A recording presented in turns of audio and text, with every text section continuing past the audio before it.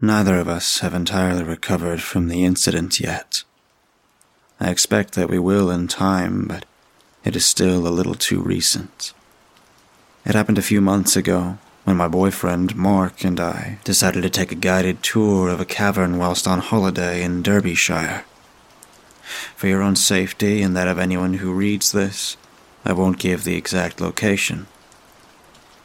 It was a beautiful July day, sunny and warm, and we all took a cable car up to the visitor center in the late morning. We had eaten lunch and 2 ice creams each by the time our slot for the tour came up. I suppose we were both a little overexcited. The cave was huge, and it was beautiful. A few of the tunnels were man-made.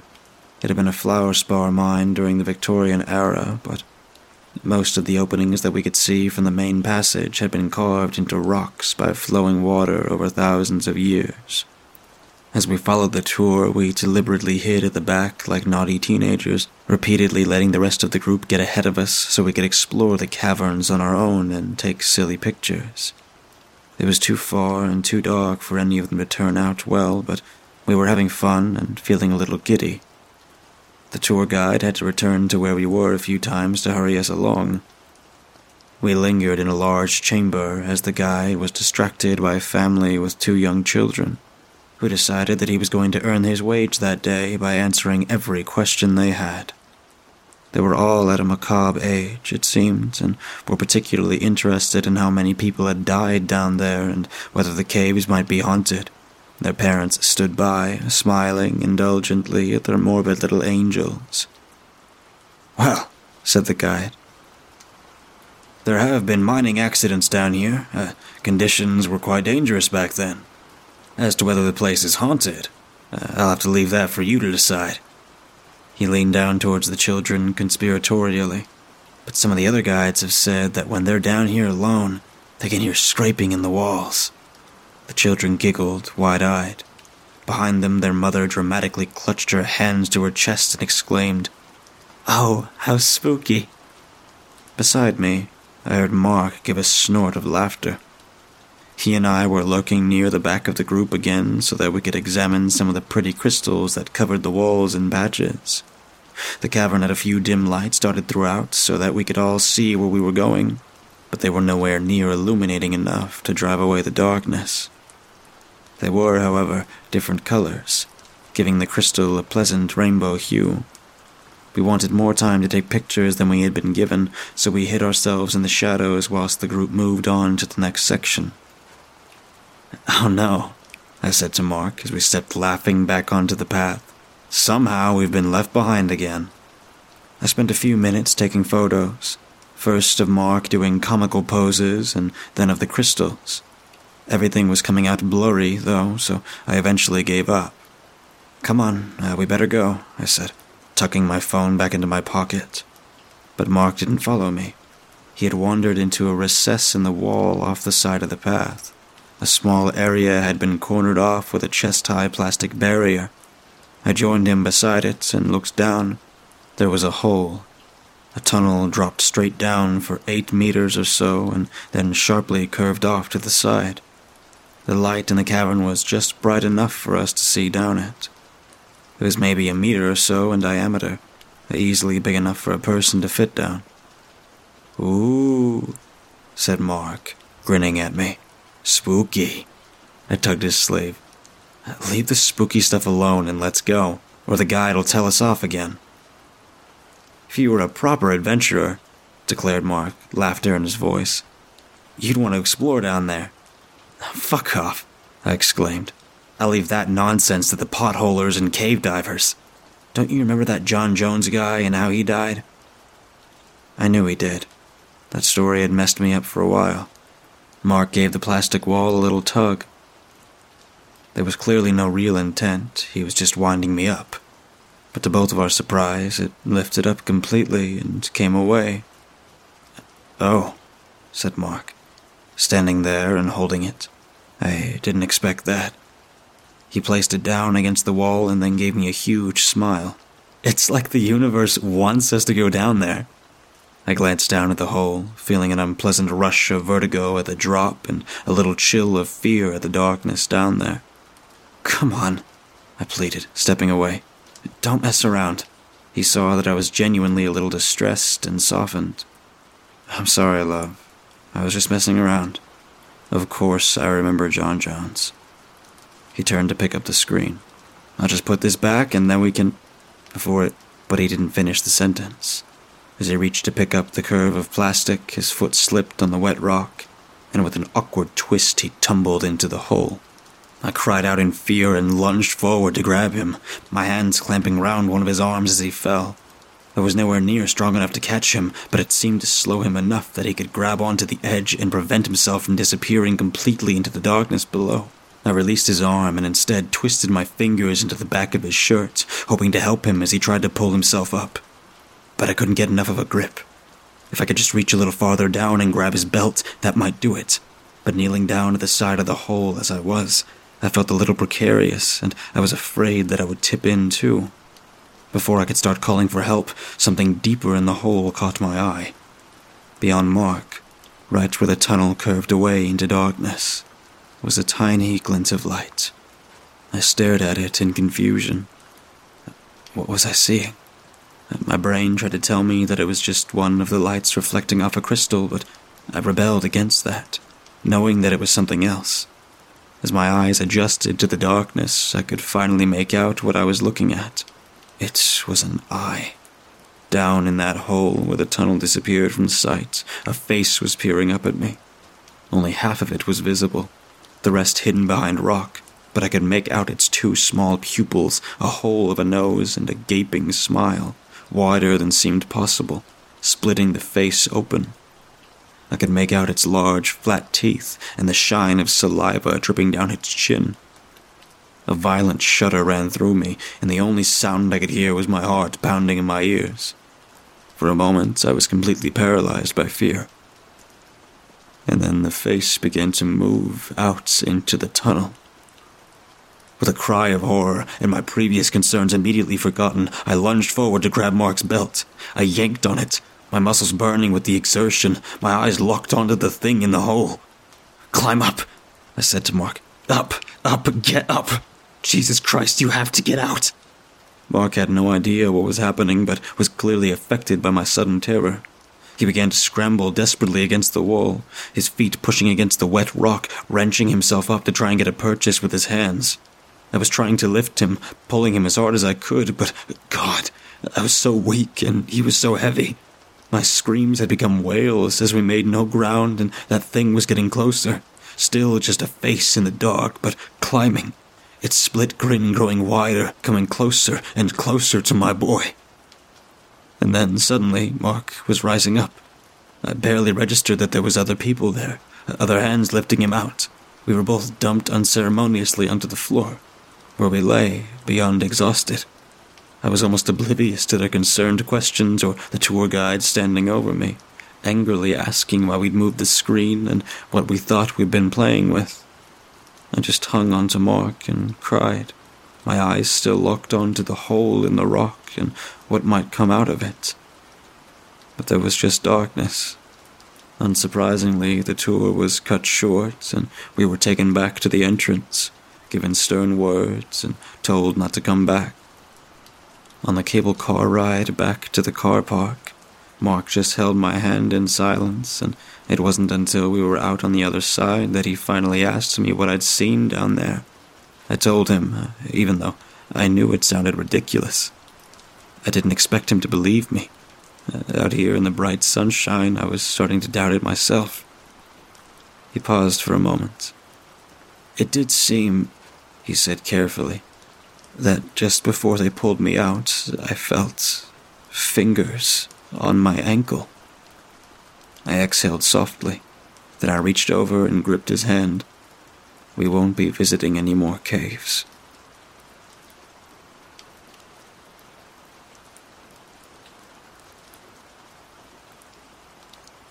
I read all the horror stories about being lost underground, and I've seen all the movies. I always said that they were dumb as hell. It was their own fault for going down there. They should have known better, and I vowed to never put myself in that silly situation, yearning to breathe free above the surface. It didn't help that we lived near a huge cave system, literally at the bottom of a local mountain, and an ancient river had cut holes all through the ground. People came from all over to explore, and we even had a minor celebrity or two lose their lives in our soil. Most of the town worked year-round in the business of serving tourists. Highly prepared, generally, and with all air of self-confidence and athletic builds, those all seemed too unafraid of the business in which they were engaged, diving into the pitch dark, squeezing through narrow corridors hundreds of feet beneath our toes. I would have moved to get away from the whole scene, but my house was cheap, and the neighbors were nice. I'd lived in the town my whole life. Nobody ever fell into a sinkhole and ended up in a cave there, at least. My friends I'd likewise known for most of my life, and we enjoyed frequent drinking, and it led to a couple nights where I woke up without any memory of the evening before. I always ended up safely in bed, or sometimes passed out on my floor, with the sunlight streaming in directly strong and causing a full brain-pounding headache, or in a stranger's porch, or in a town jail's drunk cell. When we stayed past last call at the neighborhood bar and upset the staff, my friends were likewise heavy drinkers, and they also had nights where they blacked out drunk. We just took it as normal Fridays, and laughed about our debauchery, and we regaled each other with stories of past weekends. I felt that the ground was calling out to me for a couple of weeks before the incident. I would hear whispers when I was driving by the parking lots to one of the most visited caves, which opened into a complex system, and I dreamed that I was walking near the mouth of a great cave with stalagmites bearing out like giant teeth. I thought nothing of it, and not believing in prophecies like any logical 21st century man, but one dream was so bad I couldn't fall asleep the rest of the night. I had a flashlight in that dream, and I walked into the cave, and it was full of monsters. I awoke in a cold fright and felt them in the room with me. I had to turn on the lights, and when I closed my eyes, I felt their hot breath and heard their ragged breathing. The next Friday, I had plans to get extremely drunk, to get a good night's sleep. The monsters had been in my room, in my mind, again the night after, and the night after that. I certainly met that goal, and we were all 3 sheets to the wind by 10:30, a rare evening indeed. I wandered out to the bar for a smoke and felt the chill of the November air. I heard the whispering again. It was plaintive and real. It was calling my name. I couldn't have resisted, as much as the rest of this might have been my fault. Could you resist someone calling your name? I didn't realize it was the voice of the cave. The monsters. They knew I would be here, close enough. Just close and unaware enough tonight. They called my name, and I followed.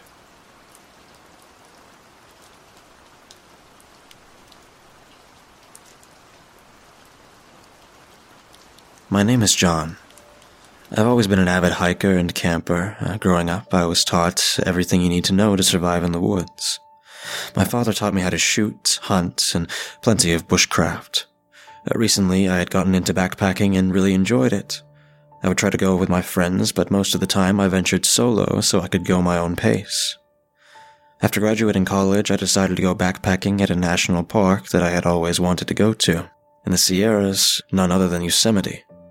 So after telling family where I was going and getting everything I needed to survive out there for a few weeks, I made my way out. It's about a 10-hour drive, but I eventually made it, and my God, was this place beautiful. After a few days of hiking, everything went smoothly, and I even saw a few deer. I got some good fish, and I really enjoyed the great outdoors. Things started getting weird after the first 5 days. Normally the sound of bugs and little critters at night accompanied me, but there were moments where it was completely silent. Like absolutely no sound at all. What kind of spooked me was I was sometimes seeing weird lights in the distance that I thought were other backpackers, but it didn't look like normal lights from flashlights. More like orbs of lights moving around. Another few days passed, and I ran into another hiker. Her name was Sandy, and she was a pretty girl, 22, just like me. We made small talk, and she asked if she wanted to hike together since we were going to the same route. I agreed, and we spent a few days hiking together as a matter of fact. At night, during a campfire, I asked her if she saw any strange lights at night, and She said she thought she did and took it as a distant backpacker. I didn't press on about it and just went on with the night. The next day, we went our separate ways since I decided I was going back to the lodge to stock up on supplies. I then made camp at the furthest campground near a family with a small child. This is where things got really, really weird. It was late night, the family was going to bed, and I was hanging out by my campfire having myself a few beers. Later, the fire became basically embers. I didn't want to go to bed yet, so I was just sitting outside enjoying the peaceful sounds of the night, when suddenly it went quiet. That same eerie quietness as before. Then I saw some movements by the family's camp. I couldn't really tell due to the distance and the dark, but I heard a zipper being undone. I made the decision to shine my flashlight near their campsite. Normally this would be rude, but something did not feel right, and I could have sworn I saw a figure of something near their tent. It couldn't have been the parents, since I saw them go to bed with their child when my fire was dying down. Once my light got near the figure, I saw something big. Like a bear, but it didn't look like a normal bear. Then, as I moved the light right on the tent, it had the child in its arm and darted out the campsite so fast, faster than anything that size could move. I was shocked, but I got my composure together very quickly and blew my survival whistle. Tent lights began to turn on from nearby as the family woke up, and what I could tell was a panic. "Where is he?" they would ask, referring to their child. I yelled that someone abducted him and joined them to go alert the parking ranger. A search and rescue was immediately started. I don't know if they ever found the child or not. All I did was give my side of the story, and once I was cleared, I went to my travels. I mean, I was getting tired when this happened, so it could have been a bear, but the way it had that kid in its arms, bears don't do that to people. I quickly left that area the following day, and though it was really hard for me, I hoped for the best for the family. This next story really creeped me out, not to the point where I ended my trip, but really made me question if I should continue on. It was late dusk. I was fishing near a river, hoping to get a few fish for dinner. Then, at the corner of my eye, I saw across the river those same lights in the sky, closer this time. I gazed back towards the river, and I shit you not, I saw what appeared to be two figures walking near the fire pit I made. They were skinny, about 7 feet tall, and had really big hands and making some sort of clicking sound. I noped the fuck out of there and decided I would camp elsewhere that night. Safe to say, I didn't sleep much that night. This is the last story I have of my trip that pretty much sealed the deal for me. Out of all the weird things I saw, this I can't explain. I ran into Sandy by sheer luck, asked her how she was and if anything weird had happened since we went our separate ways. She said no and was kind of worried about my question and asked me what did I mean by weird. I told her about the family with the missing child, and she had the face of someone who just heard their family member got cancer. I didn't mention the entities by the river as I didn't want to frighten her. She said she and her friend Emily had been backpacking and were going to the top of some dome and asked if I wanted to join. I agreed, and we made our way to hike that day to the top of the dome peak. After a night of having a few drinks and good conversations, we all went to bed. In the middle of the night, I had to pee really badly, so I unzipped my tent. I got out and did my business, and right as I made my way back, I saw Emily just standing by the cliff looking out. I asked her what the hell she was doing, that it's so late, and she didn't say anything, but I have to go. I told her, go where? It's late. You really should go to bed. You don't get too close to the edge. You're gonna fall off. She only responded, I'm okay. Be back to bed soon. I found this whole conversation odd, but decided to just go back to bed. In the morning, I was awoken by Sandy. She was in a panicked tone and asked, John, where's Emily? I said, she's not in her tent. Maybe she went to look at the view. She was out last night doing that. But when we looked, she wasn't there. We could not find any trace of her friend. We looked for an hour in the woods nearby, calling for her name, but no answer. We were about to call an SOS when we came back to our campsite, and we saw Emily, right by the same cliff I saw her at last night. Sandy shouted, Emily, where did you go? We thought we lost you. Emily didn't respond. She looked like she was in a trance and began making her way closer to the edge of the cliff. Sandy said in a concerned voice, "Emily, what are you doing? Get back here, you're getting too close to the—" Right as she was at the edge, she broke out of her trance and turned her head to Sandy and back to her feet in a look of confusion. Emily said, "What? Why am I outside my tent?" She took a step back and turned to make her way back to us. Sandy spoke. "What are you talking about, Emily?" But after Emily took that first step back to us, I can't explain it other than one moment she was making her initial step to go back to our campsite, and the next she was flung straight into the air like a rag doll by some unknown force. Emily screamed. I was in a state of shock, and then we heard a loud but distant thud.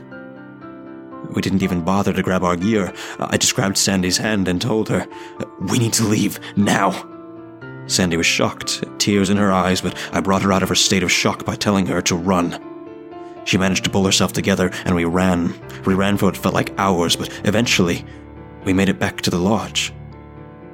The staff asked if everything was okay, and I just said in an out-of-breath tone, "Call the Rangers. Our friend fell off a cliff." It's been a few days since then. Sandy and I spoke to the Rangers and search and rescue personnel and told them where Emily had fallen. At first, they thought we could have had something to do with it, but given how far she fell off the cliff, or thrown, I should say, and us passing the polygraph test, we were cleared of suspicion. What was even more strange was the Rangers immediately dropped their investigation and began to call in the FBI. The sheriff sat me down and asked me simply, "Son, what really happened out there?" I couldn't hold it in any longer. I told him what really happened, and when he asked Sandy if this was true, she agreed. The sheriff took a long sigh and said, "That's what I figured. No way anyone could have pushed her that far off the cliff, let alone other things we found." I said, "Other things? What other things?" He only replied with, "That's none of your concern. The FBI will take over from here. I probably don't need to tell you this, but I highly advise you call the rest of your trip off." We were let go and given a hotel for the night to stay at and gather our composure. But before I left, I spoke to a search and rescue officer and I asked them if they found Emily, and she said they did, but it was strange. Having fallen off the cliff, one would think they would find her body in such a way it was clear they died from a fall. But he said they found her body, but that her eyes and tongue were completely gone. That's all I could get out of him. The following day, Sandy and I had exchanged contact information and went our separate ways. Before we left, she grabbed my hand and said, "I'm really glad to have met you, John. And I'm sorry our trip had to end this way, but I'm glad we made it out alive. I won't forget you. Please be safe." She gave me a hug, kissed my cheek, and got in her car and drove off. I since have been doing a lot of reading on missing person cases, primarily missing 411, and realized that there is a surge of missing people in this national park, as well as others. The incident with Emily is very similar to a few cases I'd come across. I do still hike and backpack. Sometimes Sandy joins me, too, though even with my new perspective and safety measures, the way Emily was flung off of that cliff in Yosemite, I don't think I will ever go back.